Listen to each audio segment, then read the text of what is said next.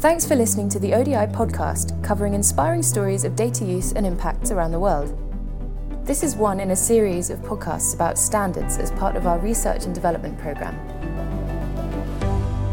I'm Anna Scott, and today I'm joined by Matthew Wood-Hill, City Standards Coordinator at Future Cities Catapult. So Matt, thank you for joining us. If you could just tell us a bit about yourself and the organisation you work with to begin with. Sure. So I lead the City Standards activities at the Future Cities Catapult. Future Cities Catapult is one of 9 Catapult programmes. We're funded by the Department for Business, Energy and Industrial Strategy. And the purpose of the Catapults is to accelerate innovation in certain areas. We look at future cities, and really what we exist for is, currently there's kind of a broken market in the future cities, smart cities space. So we're there to support businesses to grow, to provide better solutions so that cities can deliver better services. Especially within that, what we do is look at places where the market is not performing and where there's no one else that's doing a certain thing, which is where we come into standards, because it's not really in the best interests of businesses or people on the demand side to come together to put their resources into actually defining what the standards are. So we try to provide a bit of kind of enabling infrastructure for that. And what kind of organisations are adopting or publishing to the city standards? The way that we've been working on city standards primarily is through a network called the City Standards Institute. It's a partnership between ourselves and the BSI, and it's made up of members from local government, from other public sector organisations, from SMEs and from larger businesses. And the idea is that these groups come together to define what their common challenges are and look at what the responses could be, and then kind of build a consensus around what the standards in that sector should be. And so it's new standards often that you work on? Yes. Yeah, there's 2 tracks, I guess. There's new standards, and then there's also, of course, encouraging and enabling the adoption of the existing standards. And particularly through that channel, I'm talking about BSI standards. So the BSI has published a series of smart city standards in the PAS 180 series. Within that, there's, for example, smart city vocabulary. There's a smart city framework, which is a guide to how you put your smart city strategies together. There's a model for data interoperability, guide to how you share data better. There's a guide to how you plan your projects better. So these are very much at that kind of strategic level of guidance about how you should think about solving city challenges. And do you think the standards are so far helping to support city data infrastructure? That's a good question. I think so. I think the reason I hesitate is because we're not quite sure of the levels of adoption at the moment. The main 1 or 2 standards that we've published through that would support city data infrastructure were only published in April of last year. So we're talking about a guide called PAS 183, which is a guide to data sharing in cities, to enable cities and decision makers within cities to better understand the kind of governance models they need around data sharing, especially when it comes to shared data and GDPR compliance.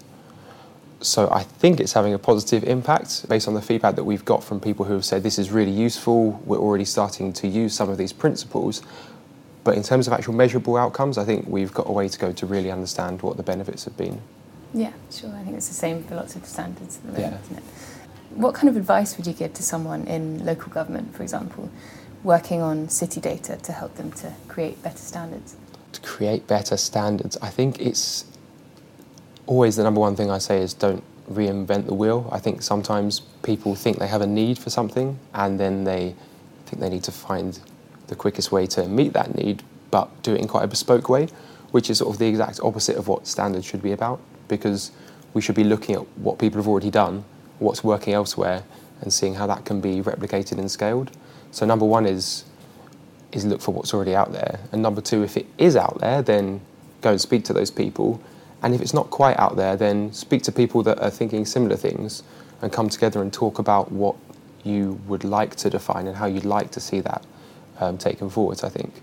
When I look at some of the challenges in the world of smart city standards around data and kind of IoT architectures and things, it's not that there's a lack of standards in any way. It's sometimes a lack of speaking to and working with the people that would be implementing the standards on the ground and making them relevant for them, I suppose, and having them also involved in the design and co-development of those.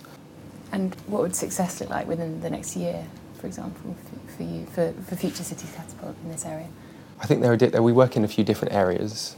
So we work with different stakeholders at this kind of international European level of smart city standards, which seems to be a very particular thing. And for me, success at that level at the moment is, well, not success, but what's missing at that level at the moment is an appreciation of what happens after you publish a standard. So how do you actually enable something that is not mandated in any kind of legislation to actually become adopted? And there's a tendency there to say, well, we've created the standard, now we're going to step back and let the people come. I haven't seen that really take off yet. So from that perspective, I think there needs to be a significant investment in kind of marketing and PR and support for adoption and implementation. The other level, I think for us as Future Cities Catapult, we've been working a lot on those strategic level standards with the BSI and with other groups such as ETSI in Europe.